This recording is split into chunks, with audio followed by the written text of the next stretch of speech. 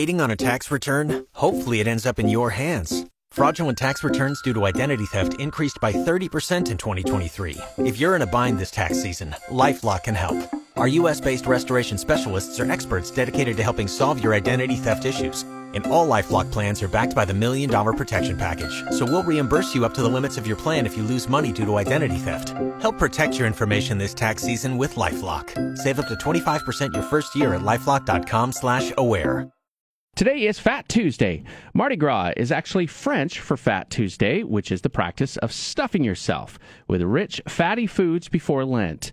Veronica stopped by Po' Shines on North Denver Avenue in North Portland. I could not resist a shrimp po' boy and fried okra. Both were perfectly cooked. The shrimp had that snap to it that you want when you bite into it, and just the right amount of seasoning and sauce on a slightly crunchy hoagie roll. John Tolbert is general manager of Po' Shines and told me he learned a lot about Cajun Creole and low country food while going to college. And he brought that back to the Northwest with him.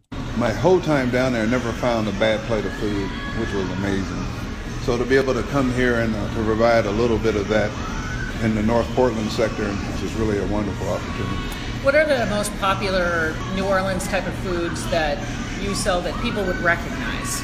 Po' boys, shrimp, grits, catfish with a side of grits with eggs over easy, that kind of thing. This goes on and on. We do gumbo. We have crawfish feed in August.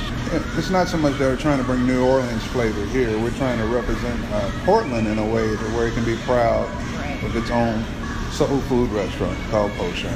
One of the things that when I talk to people that haven't tried this type of food, they always say, oh, it's too spicy for me. They assume that it is, but it's not really. No, it can be. It depends on what you want. Like jambalaya is a spicy dish, so it should be spicy, but you don't have to make it that way.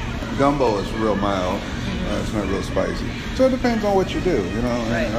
And then nowadays, you know, a lot of people are more vegan or vegetarian, so we have to have those options available as well. Right.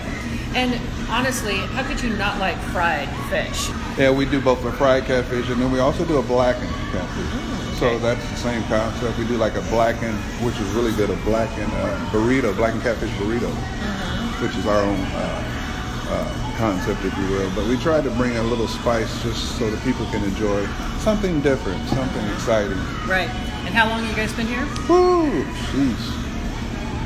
Easily since 2004, somewhere in there. Wow.